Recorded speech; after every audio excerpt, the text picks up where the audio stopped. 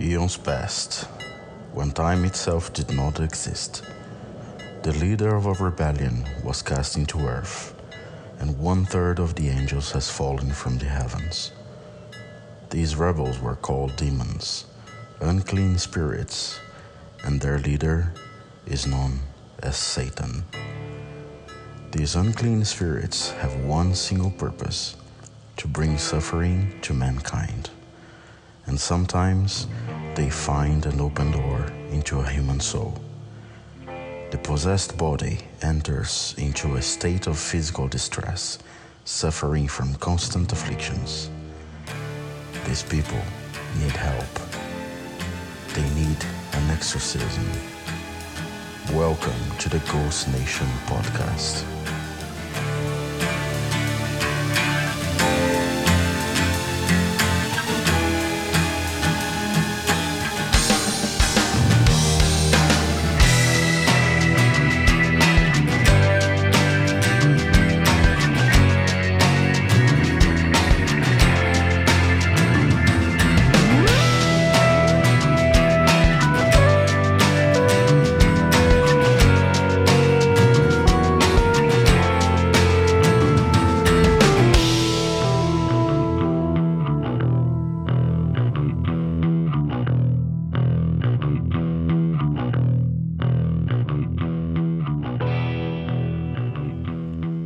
Hello, earthlings, aliens, spirits of all sorts, ghosts, angels, and demons. This is your host, Rodrigo Dea, and you're listening to the Ghost Nation podcast. I'd like to say a big thank you for all the positive feedback I received on the pilot episode. You are really making the dream come true. Thank you very, very much. Today, we will be discussing about something diabolical, something that provokes fear in most people. Exorcism. We will discuss what exorcism is, how someone is diagnosed as demon-possessed, and how different religions deal with it. But first, let's check something here. I think we have enough holy water to proceed with the episode.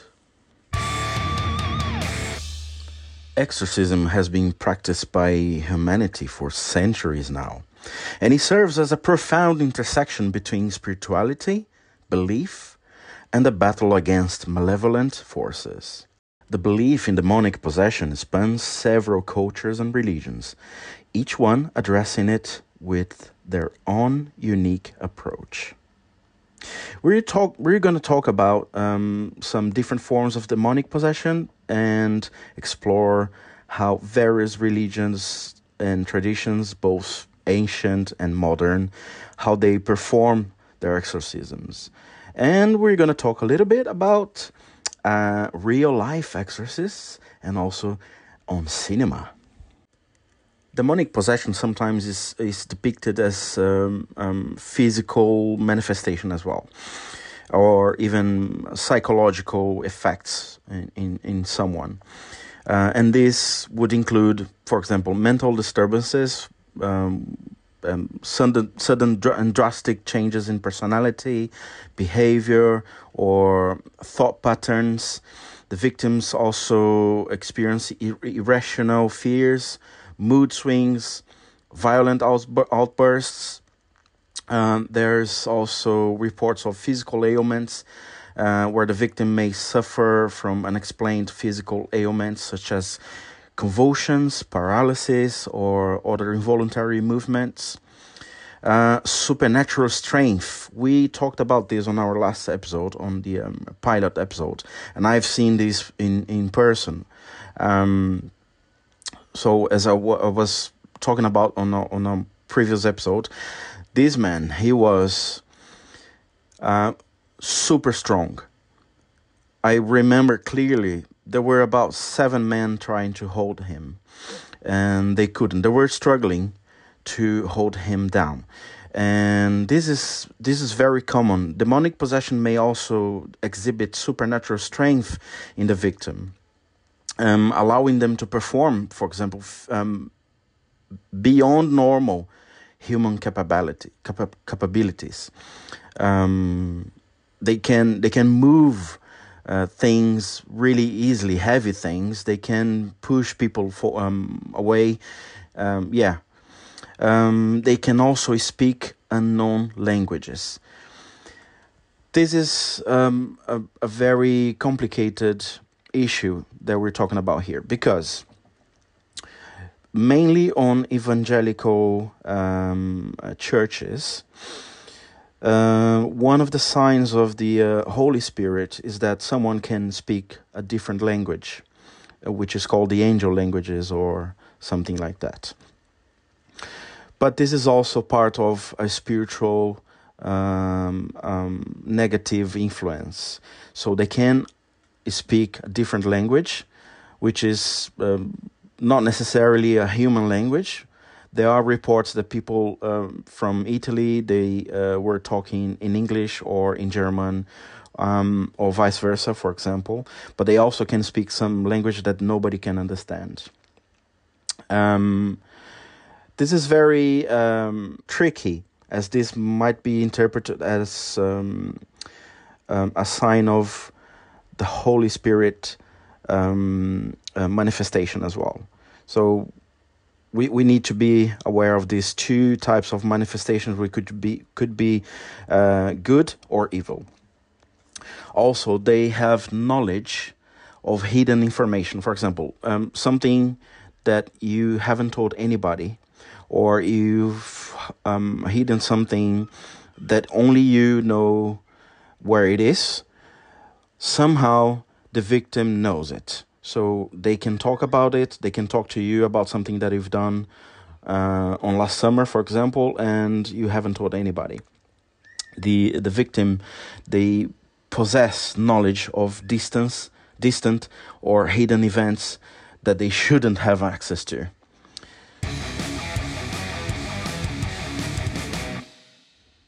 Right.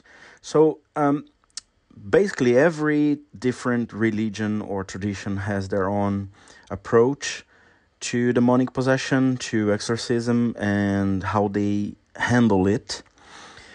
Christianity, so let's subdivide it into Protestant and Catholic. So they both believe in the demonic possession as we basically understand it on the Western world. So basically the angels that have fallen from heaven, they are here in this planet to make our life a hell. That's what they want to do. And both Roman Catholic Church and the Protestant subdivisions like Methodists, Baptists, you name it, they have been practicing exorcism since ever. So they have priests or pastors or someone which is basically trained to practice the exorcism in someone, as they pray, they fast, they expel the demon in the name of Jesus Christ, and that's how they handle it. I've seen a few occasions where the priest was trying to get the demon expelled, and they were also asking the name of the demon. Apparently, if you have the name of the demon, you have control over him or it or whatever.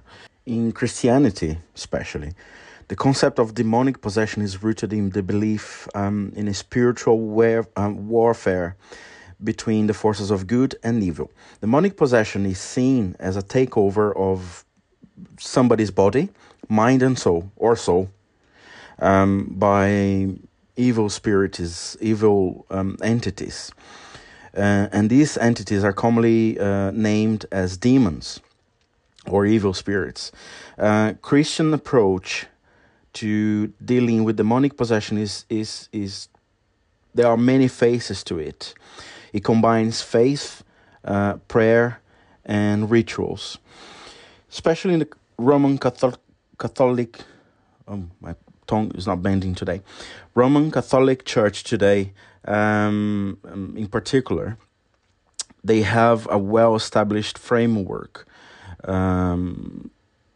to address demonic possession. They have trained priests, which are called the exorcists, and they are authorized by the Pope to perform exorcisms following some guidelines. These guidelines are basically from a book called the Rituale Romanum, which is a book of a Roman ritual that includes prayers, invocations, and some other actions to expel the demons. And the primary weapon they have is faith in the power of God and the authority given by Jesus Christ to cast out demons. Christian exorcisms also involve intense prayers, blessings, the use of sacramental objects like holy water and blessed oils. And the process begins normally with an investigation to rule out all possible explanations, natural explanations like medical or psychological causes, or anything that may interfere in the individual's condition.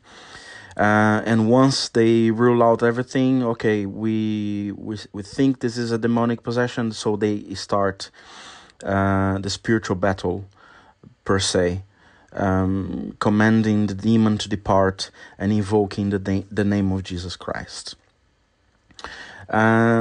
Also, they emphasize the importance of the individual's faith and cooperation in the process, meaning that the priest is going to perform the exorcism, but also the victim needs to compromise themselves to the fact that they need to follow the Christian faith and follow prayers, fasting, going to the services, going to church.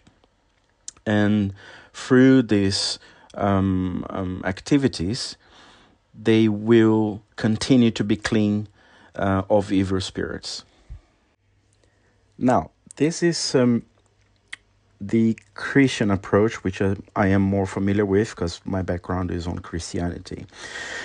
But I'm going to talk a little bit, very, very en passant, about how they do it on Islam, on Judaism, Hinduism, and Buddhism. So, on Islam, they have a ritual called Ruqya, or something like that, which involves a recitation of specific verses from the Quran to expel the evil spirits.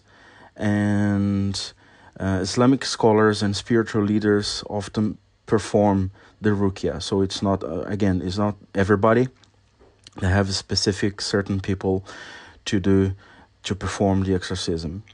On Judaism, is a rare practice. It's not very common to happen, but involves, again, recitation of psalms and prayers to seek protection from evil spirits. On Hinduism, exorcism is performed by priests who invoke the deities and use rituals to cleanse individuals of negative energies. And on Buddhism, it involves chanting, meditation, and rituals to remove evil entities and restore his spiritual balance. Right, so we're going to make a little small break, and we're coming back soon. Stay tuned. Don't go away. We're coming back.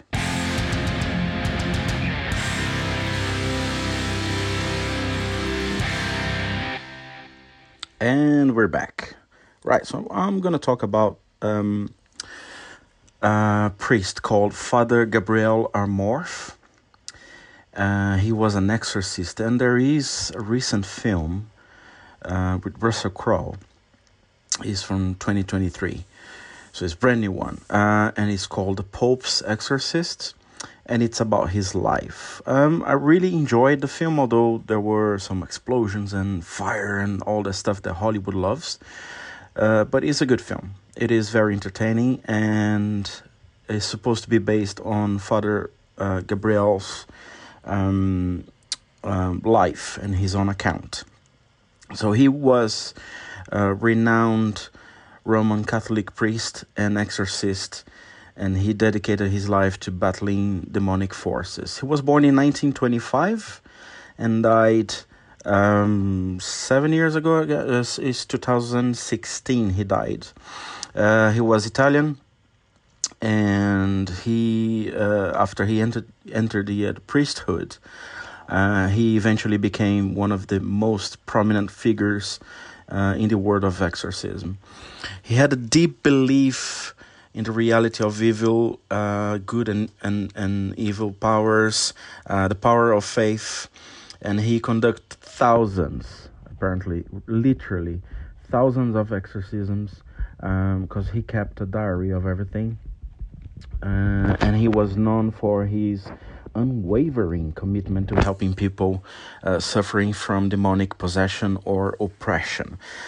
Sometimes Christianity calls demonic possession as oppression, so it refers to it as an oppression coming from evil forces. Father Amorth also believed in the teachings of the Catholic Church and its ability to combat spiritual malevolence. So his approach, again, is obviously based in traditional Catholic practices from the Ritual Romanum, which is a book that we spoke about a while ago. And he normally was working on each case as a unique spiritual battle, relying on prayers, blessings, invoking the name of Jesus Christ, and then driving out the evil spirits. His exorcisms were famous. They often attracted attention from people all around because he was always talking about the experiences he had. And he wrote many, many books.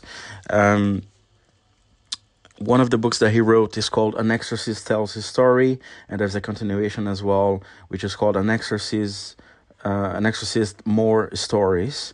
So, and the film is based on those two books.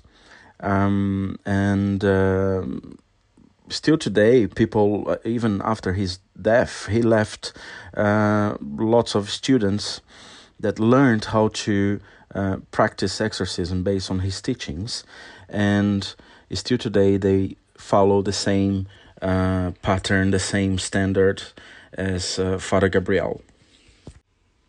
On cinemas, we also have many other examples of films and series. We have The Exorcist from 1973. We have the Conjuring series, which is more about paranormal investigation and hauntings and stuff like that. But Ed Warren, it's a couple, Ed and Lorraine Warren. And Ed, he was a demonologist. I don't think he was an exorcist, but he was a demonologist, so I believe he had many fights against the powers of evil. And if you like Japanese culture and mangas and animes, you're going to find Blue Exorcist and The Demon Slayer. And they're both about the same thing. They fight against demons. And it's interesting because it's a different type of approach to the evil powers. Is the Japanese point of view, which I find very interesting. So you're going to be able to find those on Netflix, if I'm not mistaken. And lastly, I would recommend a very good film with Anthony Hopkins. It's called The Rite. It's from 2011. And is also a priest. Well, I won't tell you. You have to watch it. It's a very good film. Go for it. Just try to find it and watch it, because you're not going to regret. Exorcism remains a fascinating and a complex phenomenon that reflects the deeply ingrained human desire to confront and conquer the forces of darkness. As various religious traditions continue to perform exorcism, to alleviate the suffering of the possessed, of the victims, the practices and beliefs surrounding this old ritual continue to evolve and adapt to the modern world. Whether in real life or on screen, exorcists and their battles against demonic possession captivate our imagination and reminds us of the eternal struggle between good and evil. Right, so this concludes our first official episode, Exorcism. I'd like to hear from you. What did you think of this episode? Did you like it? Would you recommend something else for me to talk about? You can find me on Twitter, on Instagram, and on Telegram as Paranormal Bloke. You're going to find me on Gmail as well as paranormalbloke@gmail.com if you want to send me an email. I had an idea to bring real accounts of people that struggled or had some experience with demonic possession or expelling demons or exorcism, something like that. But unfortunately, I didn't receive any accounts. But feel free to contact me whenever you want. If you don't want me to tell your name, or if you want me to change your voice, we can do it. So you're not going to be identified. Your identification is going to be preserved. Once again, I'd like to thank you for listening to the Ghost Nation podcast. I'm your host, Rodrigo Dea, and I hope to see you in the next episode. Bye-bye.